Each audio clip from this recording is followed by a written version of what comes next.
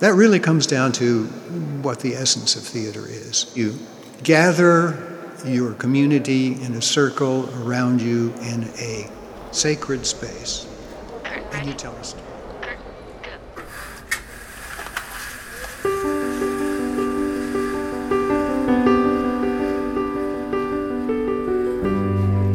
This is the Community of Theater podcast, where we shine a spotlight on the community theaters, the local theaters, the amateur, educational, and outreach theaters, the not-for-profit theaters of all kinds that stage over 25,000 productions across America every year.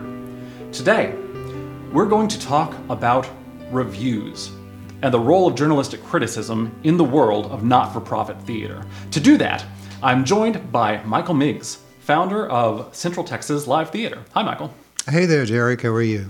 Great. How about you? I'm looking forward to this conversation, to tell you the truth. Great, as am I. So before we get into the meat of the conversation, can I get just a little bit of background on yourself? How did you get into theater? Oh, boy, that's a big question, but let me just give you the short version of it. I was in amateur theater and educational theater in high school, and in college I came very close to majoring in drama because I was one of the theater crowd all the way through my undergraduate years. But eventually I wound up pursuing foreign languages, wound up in the State Department, and when I came back after a career of some 30 years, most of that outside the United States, there was an enormous gap in my knowledge of what had been happening in U.S. theater. So we moved here to Austin, and I discovered very quickly that this was a terrifically creative city, but also one that was providing all sorts of interesting theater experiences, many of which were not being adequately covered by the local print media. So my daughter, who just graduated from college, had a cooking blog.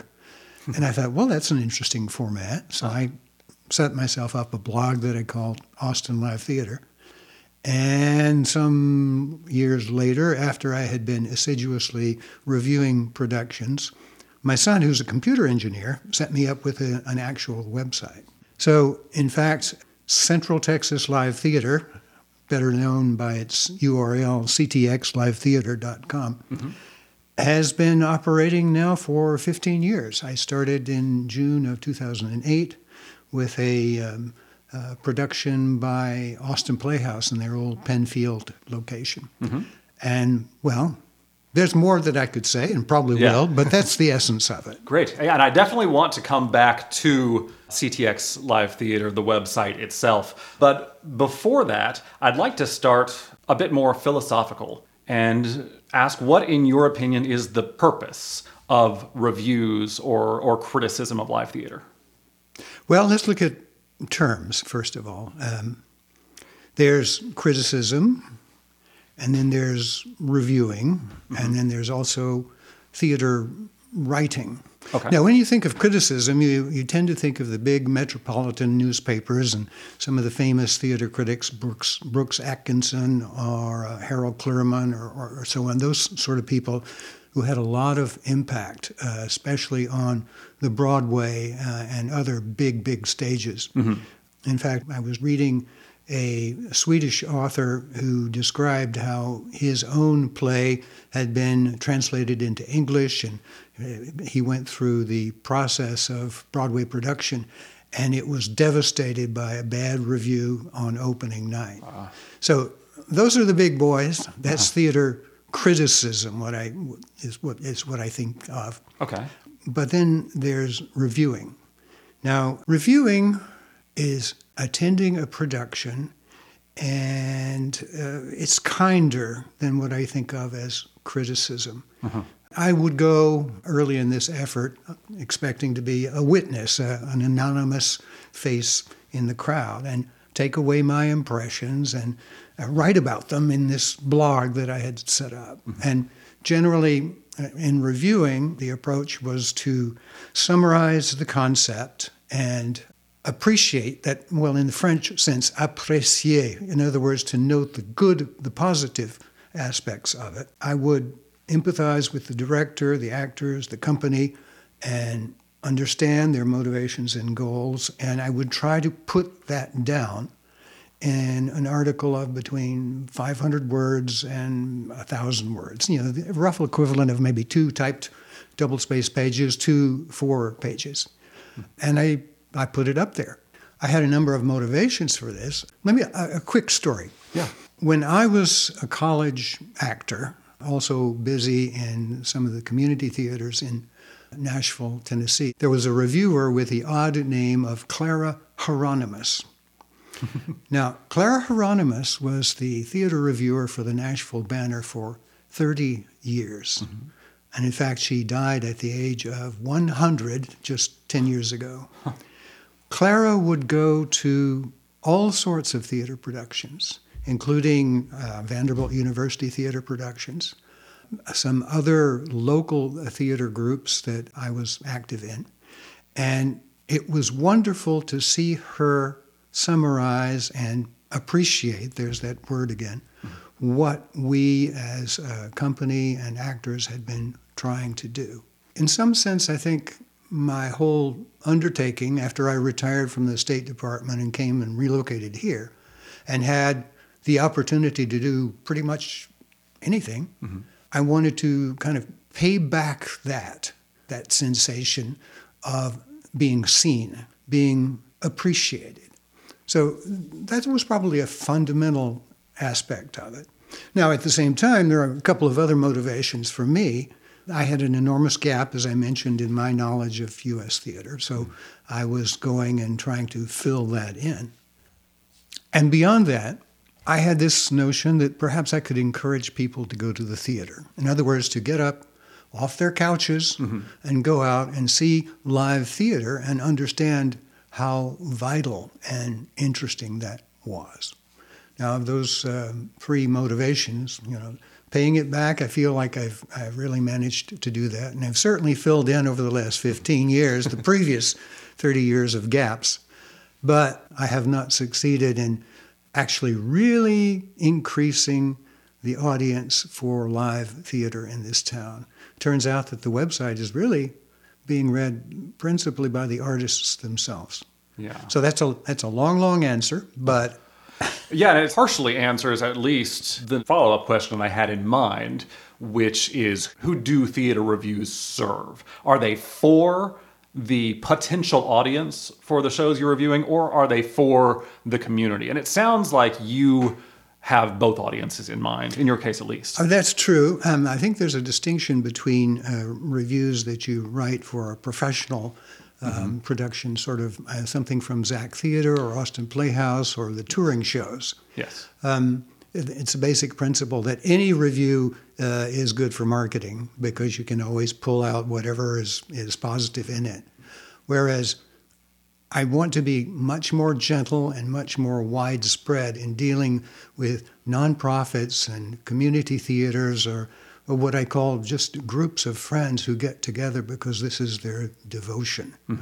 I like what they do. I want to see more of it. I want this town to be able to see more of it. And it continues to persist. These activities continue to persist despite the financial and economic challenges, the problems finding a venue, etc. Right. And I want to do everything I can to support them. Yeah. Well, that is another point I explicitly intended to hit on, and that is the differences between, as you say, reviewing a professional organization like the ZACC being the premier professional theater in the Austin area. Definitely. And you also review on the site the touring productions, Broadway Across America, that sort of thing, as they come through. But in preparation for this conversation, I read a couple of your recent reviews. One of Blithe Spirit at the Gaslight Baker in Lockhart, where I recorded a couple of these episodes. Very much a community theater, one that has high aspirations, of course, as most of these community theaters do, but a community theater, amateur, not-for-profit. In contrast, the review you did of the ZACC's Sound of Music. The Blithe Spirit review had a lot of synopsis, and I'd say very little criticism. I want to distinguish between negative criticism and just, constructive criticism, but it was, you did make some comments there in the Blithe Spirit review that certainly are criticism. You were analyzing or describing the different potential takes on the author's work and that sort of thing. But a lot of that review was synopsis. And in contrast, Sound of Music, virtually no synopsis. And that may be almost entirely because Sound of Music is a classic. Which well, it's so absolutely true. If people right? are likely to know the show, Blithe Spirit happens to be one of my very favorites because it's so witty and so surprising as you go through the plot. And I wanted to entice people to come see it because it's certainly worth the price of admission. Yeah, but in contrast, the Sound of Music review has so much focus on the technical aspects. And it certainly wasn't. You'll remember that particular production, they made a very big deal of the technical aspects. They extended the audience right up into the playing space, and so that there was an interpenetration. And it was presented on a kind of a beer hall basis, which was a lot of fun, and it was a pretty bold experiment. And I will say that Zach, in general, has been bold, and it's very interesting to see those things. In fact, tonight I'll be going to see their Cinderella, which is being done in collaboration with Deaf Austin Theater. Oh, okay. And in fact, Cinderella herself is deaf and will be doing her lines with American Sign Language, and that will be super titled. So that's an example. I'll certainly talk a lot about that. Certainly don't have to tell the story of Cinderella. Yeah. Now I know you created CTX Live Theater to post your own reviews, but now you have been posting reviews from quite a few other people, and I suppose the majority of reviews at this point are posted by the other folks, the other contributors to the site. Well, no. In fact, I checked the statistics that are recorded on the website. I've written 818 reviews since mid-2008, and I've published 414 more.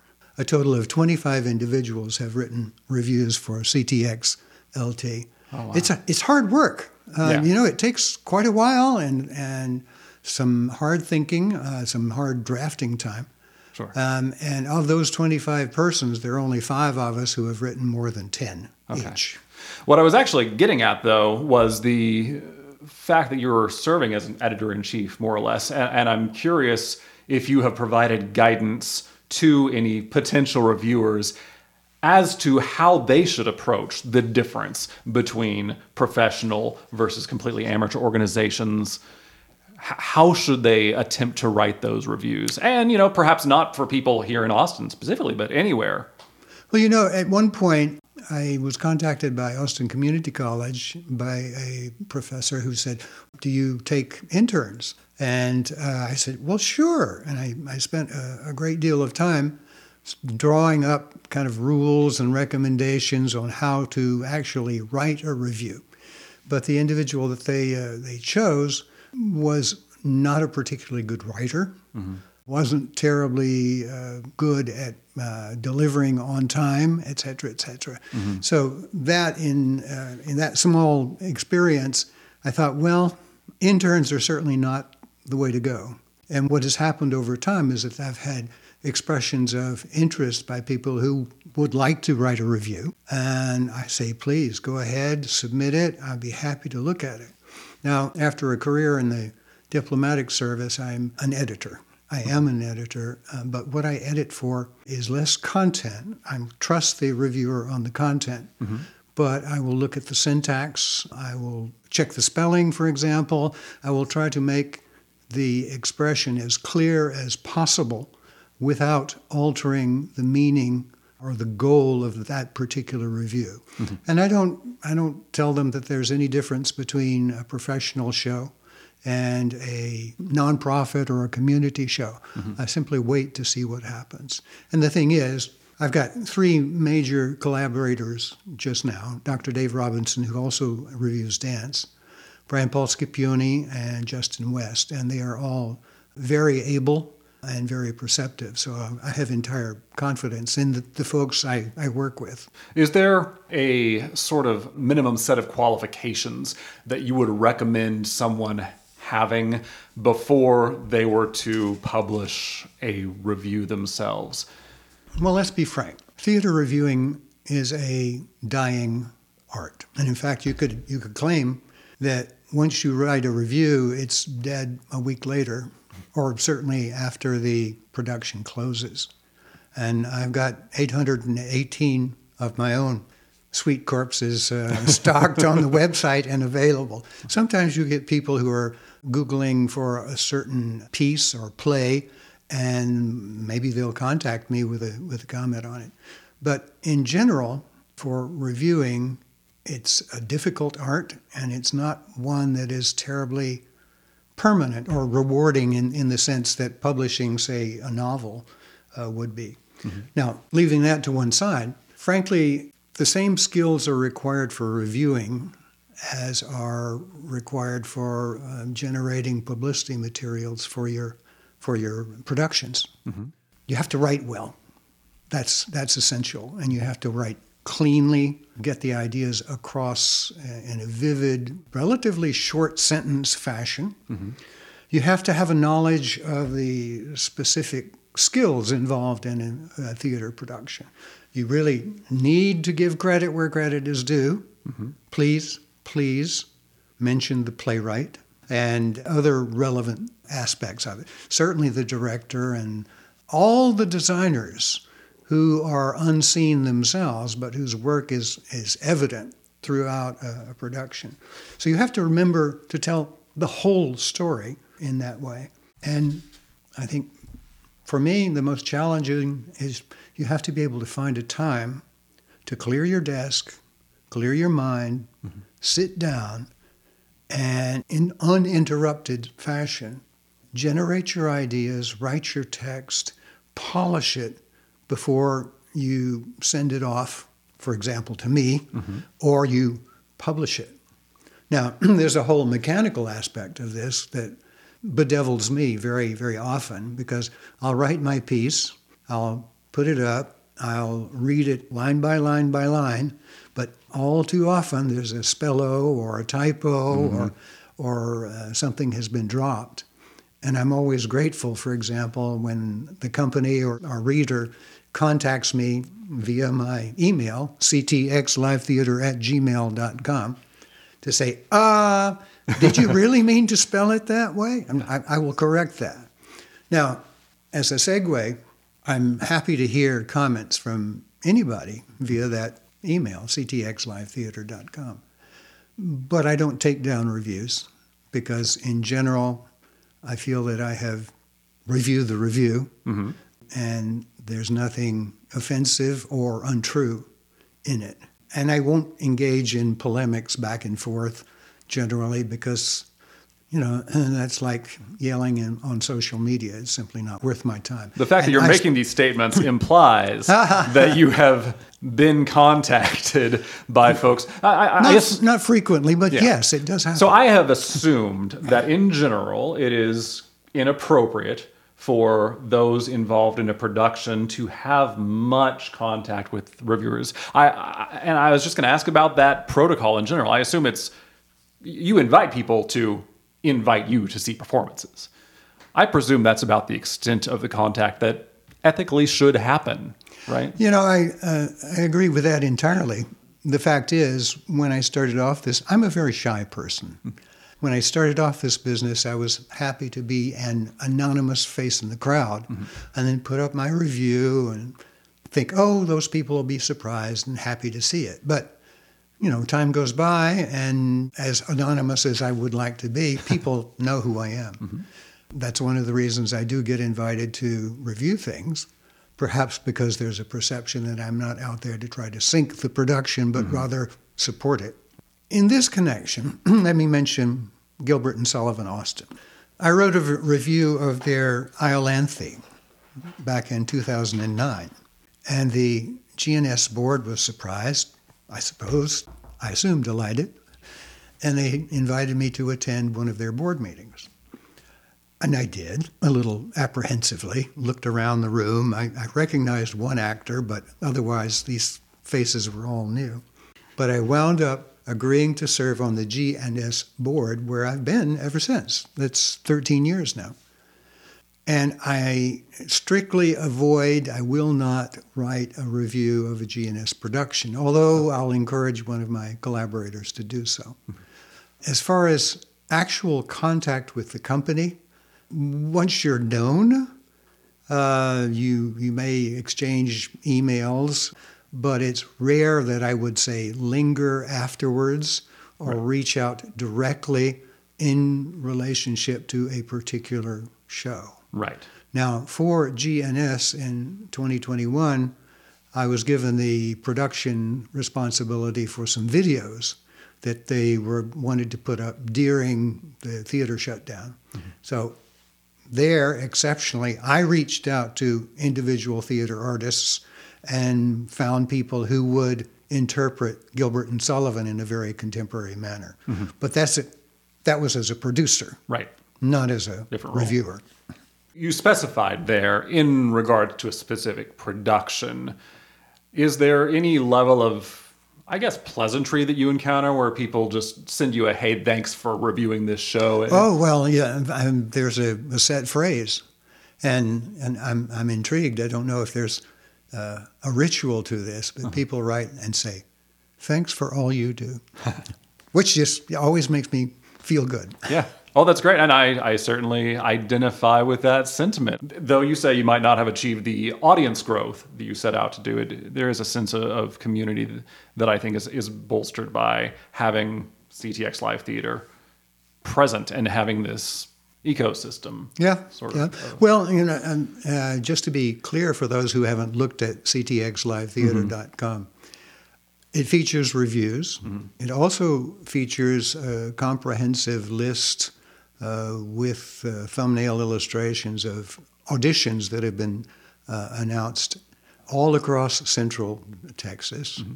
I collect arts news of all sorts of interest to theater artists, and I have a complete listing of all of the live narrative theater of which I am aware that occurs in Central Texas. I started out only with Austin.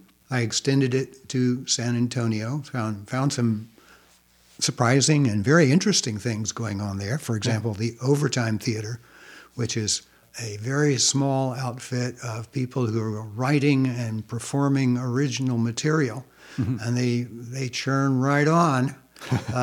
They are as non-commercial and probably as non-profit as you could possibly be. Yeah. But there are other groups like that in Austin. So I started with that metropolitan area. But then over time, I have gone to, or at least extended the reach, to, starting in the west, Fredericksburg, Waco, Corsicana, Brenham, Victoria. There are a couple of places down in Aransas Pass, Corpus Christi. I'm now even covering a theater that's down in Brownsville, and then over to Bernie and for listeners who aren't local to Texas or Central Texas, this is a very large geographic range. Brownsville is probably a 6-hour drive away, something like that. Yeah, about that. Same with Corpus, 6 or 7 hours. So it's huge, and I've probably bit off much more than I can chew. And I'm waiting to see when I'm going to start dropping things. But for the moment, I'm managing. Yeah. Well, let me ask a very specific question, since we've been in all these generalities and high-level philosophy of reviewing. If you find yourself attending a performance, a community, amateur, not-for-profit, not a ZAC performance, not a Broadway tour performance, that you just don't have anything nice to say about. I mean, has that ever happened? And what do you do in that case? Do you just not review it, or would you go ahead and proceed with publishing a negative review? That's a hard one. It's very, very rare that there is a production you cannot praise some aspect. I have a guilty conscience about one little piece that was done by a group of friends at the Rollins Theater. It was just too stupid. I was very straightforward and gave a very flat, unappreciative review. I don't want to flame anybody. That's not the purpose of what I'm doing. But if I go somewhere and I have been given a ticket, I see it as my responsibility to account for that. And if there are aspects which are not realized well, I will note them. I won't dwell on them or go into depth. Right. But it's my duty as a reviewer to let people know if something simply doesn't work. And so I sort of reluctantly have to drift over to the side of criticism. Mm-hmm. But, that is done with the kindest of intentions. I like the title of your podcast, because what I have discovered over time is that each of these companies or groups is indeed a community. And there's very little migration from one to another. And a little company in a small town will be doing things that are appropriate for the folks who live there and who come. There are some tiny theater companies. Smithville Playhouse, for example. Corsicana, I found out, has the Warehouse Living Arts Center, which I hadn't known about. Bernie has a very active. Your Lockhart Gaslight Baker Theater. Mm-hmm. I discovered them very, very early on, and I was terrifically impressed by their dedication and by the quality of their works, including set design, mm-hmm. but acting is fine as well. And Wimberley Playhouse, of course, they kind of set the mark for community theater, in that they're very devoted. They have their own space. They're very capable both in terms of the acting and the design. So this is a process for me of perpetual discovery. And more than anything else, having extended the reach, I'm frustrated that I can't get out there and see more of these companies. There are so many. Well, for example, I can think of two companies that have been established just in the last couple of years. Mm-hmm. And coincidentally, each of them put on stage a version of Hedda Gabler. Mm-hmm. Now, one of these was the Broke Thespians down in San Marcos, Cayal Buda area. And the other is the Silent House Theater up in Waco. And each of those productions was distinctive, was very well done. And if you're somebody who just watches television, or somebody who gets excited about going to see Pretty Woman at the Bass Concert Hall, you never would have discovered it. Those are people who really deserve support and appreciation. Mm-hmm. And that is certainly the goal of this podcast. And a lot of the organizations you just mentioned have already been featured on the podcast or are on my short list mm-hmm. to go out and see. I should mention the whole dilemma of theater reviewing. Mm-hmm. There was for a long time in this town the Austin Critics Table, which grew out of the habit of arts writers from the print publications getting together over drinks and talking about what was going on. And under the leadership of Robert Ferris from the Austin Chronicle, this became an institution. And in fact, sort of not in competition, but to complement what was going on at the Austin Circle of Theaters and later the B. Iden Payne Committee, they would draw up a list of the events that had most impressed them. They'd publish that, and then Robert was able to make an arrangement at the Comedy Club where the arts crowd could gather to hear the winners from this particular list. This institution continued, and as an online writer, I looked at it with fairly jealous eyes.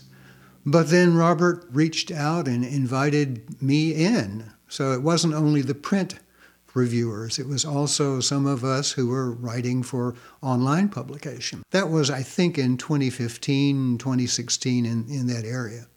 So I found that very satisfying to be respected by my peers, who actually were earning money on this. But then, unfortunately, COVID killed it dead, in that Robert Ferris left the Chronicle. All the theaters shut down for an extended period. Mm-hmm. And the Statesman no longer publishes theater reviews. Its staff is diminished, and the marketing approach there is they're looking for stories to attract a sufficiently broad attention to get a lot of hits on the websites. So they simply don't do theater reviews. They'll do features, but not reviews. Interesting. The Chronicle continues to publish 1 or 2 reviews a week by their very able writer, Bob Abelman. And I have reached out to Bob and to Courtney Thomas, who has reviewed for Sightlines magazine, with the thought of perhaps putting back together the Austin Critics Table, not as a broad arts endeavor, but rather focusing and essentially making it the Austin Theater Critics Table. And perhaps we can actually get back together once a year. Maybe we can invite the people we admire, the theater people, for an evening where we can celebrate them and point out the ones we thought had the greatest successes during the year. So it's sort of an award ceremony. It is an awards ceremony, but, the only authority is just us. Right. Well, the other awards, I mean, there is the B. Iden Payne Award, which has actually got, I think, a pretty rigorous system. But then the other award system across the United States is the Broadway World, which is very informal and is just based on who clicks on the emails. The Broadway World model is essentially a popularity contest that challenges theater companies to go out and get their supporters to click on the website. And I have varied opinions on that because I've received a couple of those awards. And so I want to praise the system, but I am afraid I have to agree with you. I believe I received those awards because there was someone very motivated in charge of publicity for the theater I was working at that year. And very successful, obviously. Yes. But I like to think that a Critics Table Award would have some validity, right? Because based on criteria. Mm-hmm. Yep. I was going to ask you what you perceive the health of I want to call it the theater criticism world, but we've discussed that criticism might not be the most appropriate term. So of theater journalism in the Austin area and the world at large. I think clearly from what you've just stated, you do not view it as being particularly healthy in Austin in particular. Is that just a natural and widespread side effect of, I guess, the decline of print journalism? I think it's directly related to that. And let's face it, hiring a theater reviewer is expensive. Mm-hmm. I mean, I think that's probably what happened with my friend Robert Ferris. He was arts editor for the Chronicle, and the Chronicle, like everybody else, faced increasing costs, perhaps diminishing revenues. And like any corporation or business, when you're facing that, you have to look to see where you can cut. Mm-hmm. And that has happened all across the United States. Yeah. Now, mind you, there is an association called the American Theater Critics Association. And there are professional reviewers out there who are still paid, but far fewer than before. And I think it's not a burden exactly, but the responsibility has been transferred to the shoulders of people like myself and my colleagues. I'm aware of a few instances, I suppose pre-pandemic, when some of the rural papers, I believe the San Marcos Record, the Wimberley View, I might be misremembering, but I believe they would hire freelancers occasionally to write a single review. Is that not something that the large publications in Austin have really done? I suspect that's what's happening at the Chronicle. I know that's how Sightlines operates. Is Sightlines national, or is it a... No, Sightlines was founded by Jean-Claire van Rijtsen, who was the arts editor for The Statesman. And her position was eliminated, perhaps 5 years ago. And after some time off, she put together Sightlines magazine, which is an online magazine publishing articles about arts generally, much wider than theater. There's a lot of reviews of painting exhibitions, films, etc., etc.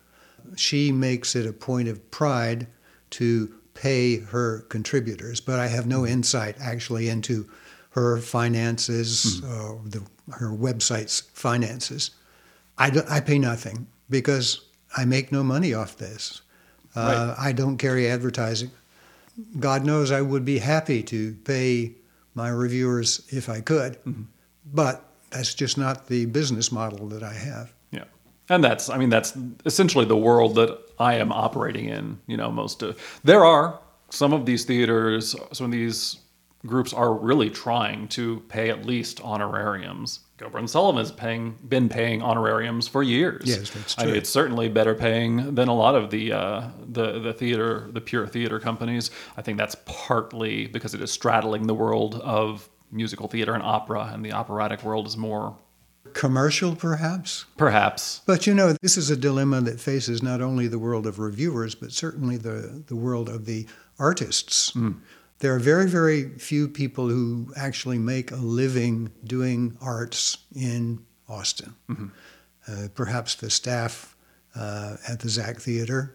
I think it's probably important to make the distinction making their primary income as performers. Yes. Because I have noticed that myself, being so embedded in this community. There are a lot of people who are educators, professional educators. A lot of them work in the public school system, a lot of them individual voice teachers, that sort of thing. But to survive in the arts, the vast majority of those folks are teaching. I'm certain that's the case, which is why it really warms my heart when you go out to a small town, say, for example, the Hill Country Community Theater up in Horseshoe Bay, out by Marble Falls. They do have a director, and that person, I believe, is paid. But everybody else who goes in there they're straight out of the community, and they are engaging in the art because they love it and because they want to show it for their neighbors. And that really comes down to what the essence of theater is. Classically, you gather your community in a circle around you in a sacred space, and you tell a story. And you can tell it more or less extravagantly or with more or less technical expertise. But as long as the audience is there and participating by listening and imagining it, it's magic. Yes, that is wonderfully said. Let me circle back to where we were quite earlier in the discussion, just because I missed this one, or at least I'd like a little more clarification. What is fair game when you're writing a review? Clearly, I've alluded to what you wrote in the reviews of Blithe Spirit and Sound of Music. You hit the synopsis. It's very common for reviews to mention individual actors. You have cited that you think it's appropriate to make sure to credit all of the directors, the set construction, or the set designers, the lighting, all the technical things. But where is the boundary of that? Is it correct for a review to criticize the script, the source material, or to take it one step further, if it's an adaptation of a novel, say, is it appropriate to be commenting on the quality? Absolutely. Yeah. Absolutely. I was in graduate school, and I got myself at the University of Kansas a Master of Arts in International Theater Studies, which was mostly comparative literature, but with 9 hours of practical theater. And I wrote a thesis on theatrical versions of Don Quixote, examining, analyzing one in English, one in Spanish, and one in German. I mean, that's an extreme measure, but it is absolutely fair and appropriate to talk about an adaptation of a novel, Sense and Sensibility or Pride and Prejudice, or any of the things that have been done with Shakespeare, for example. Rarely is Shakespeare verbatim from the text. There'll be edits, there'll be changes, and quite frequently a change of setting or concept. All of that is absolutely appropriate for a reviewer to comment upon. I was just looking today at a review, one of my first from 2008, in which Austin Shakespeare presented Macbeth at the Rollins Theater, in which Austin Shakespeare presented Macbeth with Mark Pouet and Shannon Bower, who's now Shannon Bower Anderson. And in the opening of the review, I expressed my reservations because it seemed to be set in a third world country amongst a group of militia. Macbeth was dressed as if he was Che Guevara, etc., etc. Mm-hmm.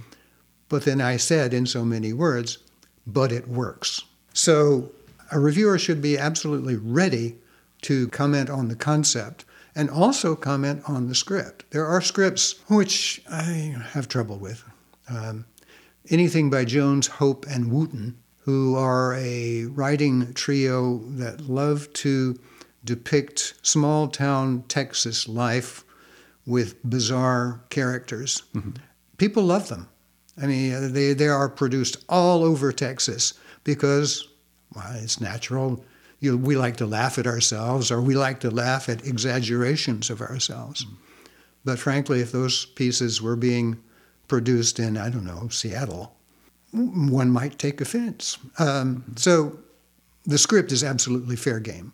Do you find yourself often commenting on the efforts directors seem to have gone to connect the themes of a piece to the modern world, to current events, that sort of thing?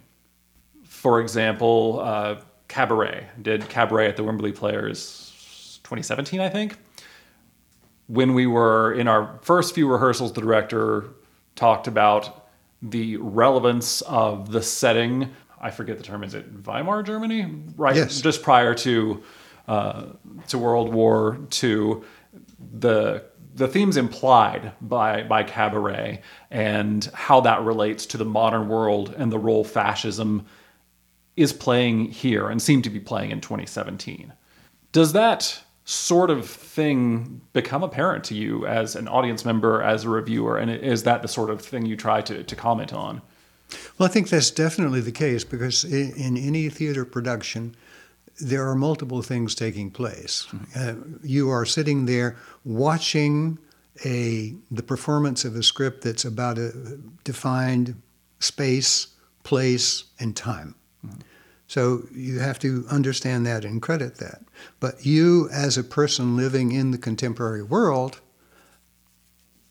will wish, perhaps have the right, to understand the relevance of what's being presented there to your own circumstances, your current world. Mm-hmm.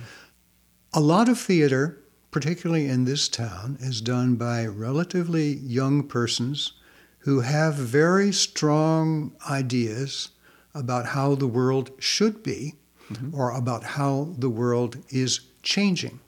It's completely acceptable for them to present those notions in a play form, and for the audience then to take them on board and consider how they relate to the audience member's own world. Mm-hmm. But I will say that although I served in my diplomatic career some 12 years in Africa and 6 or 7 years in Latin America, I have welcomed expressions of theater that are devoted to diversity. I think this has been a very healthy development. Mm-hmm. Austin has some Spanish language or bilingual companies. I wish it had more. There is one African-American black theater that has constituted itself, founded by Billy Hardin and his associates. That's the Spectrum Theater. But they have not been terribly active. There are some traveling shows that will visit, done by Casey Frazier, that are written pretty much exclusively for black audiences. All of that, I think, is terrifically healthy. I would like to see more of it in this town. Mm-hmm. And the city of Austin, certainly with its arts funding has made it perfectly clear that that is what they want to see and support. Mm-hmm. And you note that there is more and more of that diversity being expressed by theater companies, both large and small. Mm-hmm. And I see that as an absolutely appropriate development. I may have gotten away from your original question there. No, but in an interesting way. Well, I suppose there's only one broad question that I have, and I don't know if you'll feel qualified to answer it or comfortable answering it as a reviewer. The fundamental question is, and I'll provide a little setup for why I'm asking it, is how do you think actors, directors should interpret reviews? What should we do with that information? And I think it's probably fair to say most, at least amateur community theater actors, have chaotic, intense, anxious relationships to reviews. We tend to await them with bated breath. I think the probably more mature reaction is to ignore reviews completely during the run of a show and only read them after the fact, because there is the capacity to be incapacitated by what is perceived as a poor review, even if it isn't. We are also very bad at interpreting the meaning of reviews. We tend to interpret not being mentioned individually, which may mean nothing, as a catastrophic failure. And I'm painting with a very broad brush there. And those are probably the most melodramatic responses we have. But actors in general tend toward having large and fragile egos. And so I guess in the way I frame that question, I am implying we take them too seriously. But what is your interpretation of that? Should we be paying attention to reviews while we're in the middle of a run? Should we be paying attention at all? Well, let me start with a couple of observations, and one of them is I hear Derek Smootz talking there. Oh, certainly. And the second one is an anecdote. I played the old guy Skelly in Lanford Wilson's The Rhymers of Eldritch when I was at university. And the reviewer, it may have been Clara Hieronymus, mm-hmm. took exception with some of the action that I was portraying on stage. I don't even remember exactly what it was. And my theater professor, who was also the director, came to me before the next show, and he looked at me and he said, "Remember, play it just the way that I directed you." Mm-hmm. And I took away from that I, as an actor, was in service of the concept that the director had established and all of us as the company had embraced. And the corollary to that is, it's very courageous to put yourself on stage, to be observed. Someone said that there are two great fears in the world, and people generally are terribly afraid of spiders, and they're afraid of speaking in public. Mm-hmm. And an actor does far more than just speak in public. He or she mm-hmm. assumes a persona, pours himself into that persona, into that story, under the guidance of the director. A lot of acting technique explicitly attempts to achieve vulnerability. Yes, absolutely so. So, as a reviewer, I don't care when you read it. It makes no difference to me. Mm-hmm. What I'm trying to do is support the art. And you can delay if you like. And if I don't mention you by name, well, there are a lot of people associated with the production. Certainly, if you did a bad job, mm-hmm. if you were absurd or clumsy or stupid in your interpretation, I will not say a word about you. Mm-hmm. But just because I do not mention you does not mean the contrary. It does not say that you failed. Right. You won because you got up on that stage, you risked yourself and your scalp and your hind end to tell a story. And I can only applaud that. All right. I am sure I will think of many other questions and observations that I wish I had had in the moment. But is there any parting thought that you wanted to get to? Maybe one, and that was in your in the material you furnished me ahead of time, which was how does ctxlivetheater.com function as a model, as a possible model? Yes. Well, the fact is, the cost of publication have fallen to almost zero. So anyone who wants to comment in a structured way can certainly put up a blog, as I initially did, or a website, as it subsequently became. I'm unhappy with much of what I see on social media in that it's so bereft of content. It'll be, oh, I saw XYZ and it was great. Yeah. Well, that doesn't tell me anything. It also doesn't tell the company or the actors anything.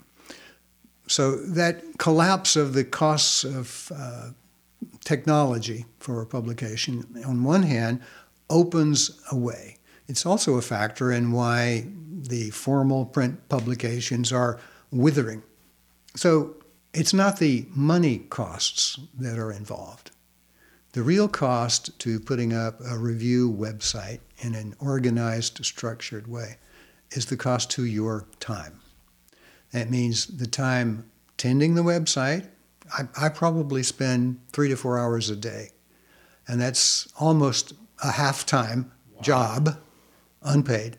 In addition to that, I go to the theater. Say you spend 2.5 hours at the theater, you'll spend at least that much time writing the review, proofing it, gathering the graphics or the photos to put up and illustrate it. So it's not really a model that's easy to adapt. You have to be really determined.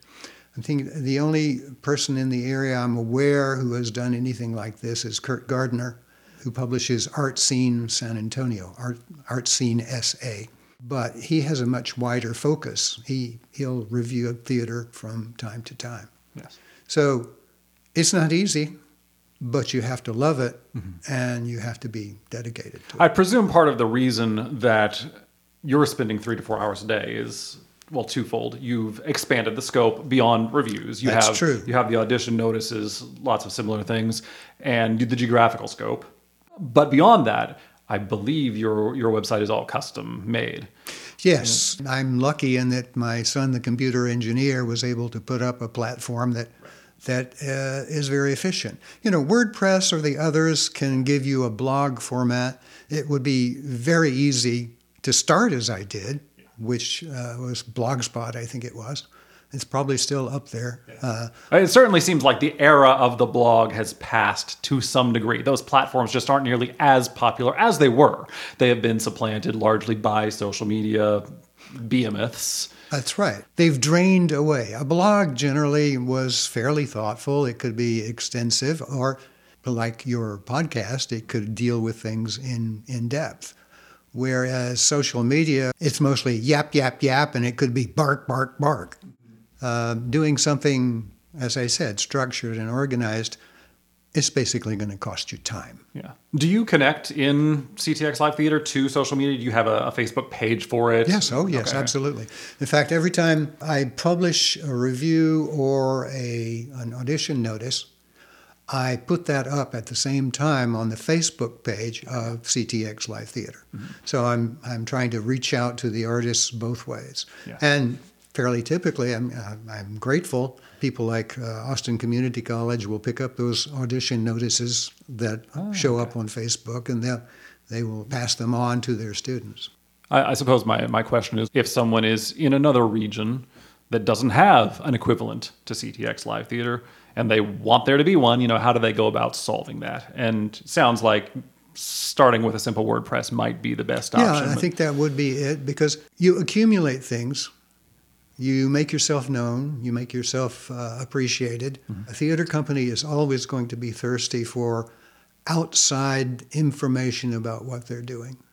And I love these people, and I'm happy to do that. And I'm sure that in another area, another market, although I hate to use that term, a theater company that sees someone writing about them is going to immediately know that, show it to their friends.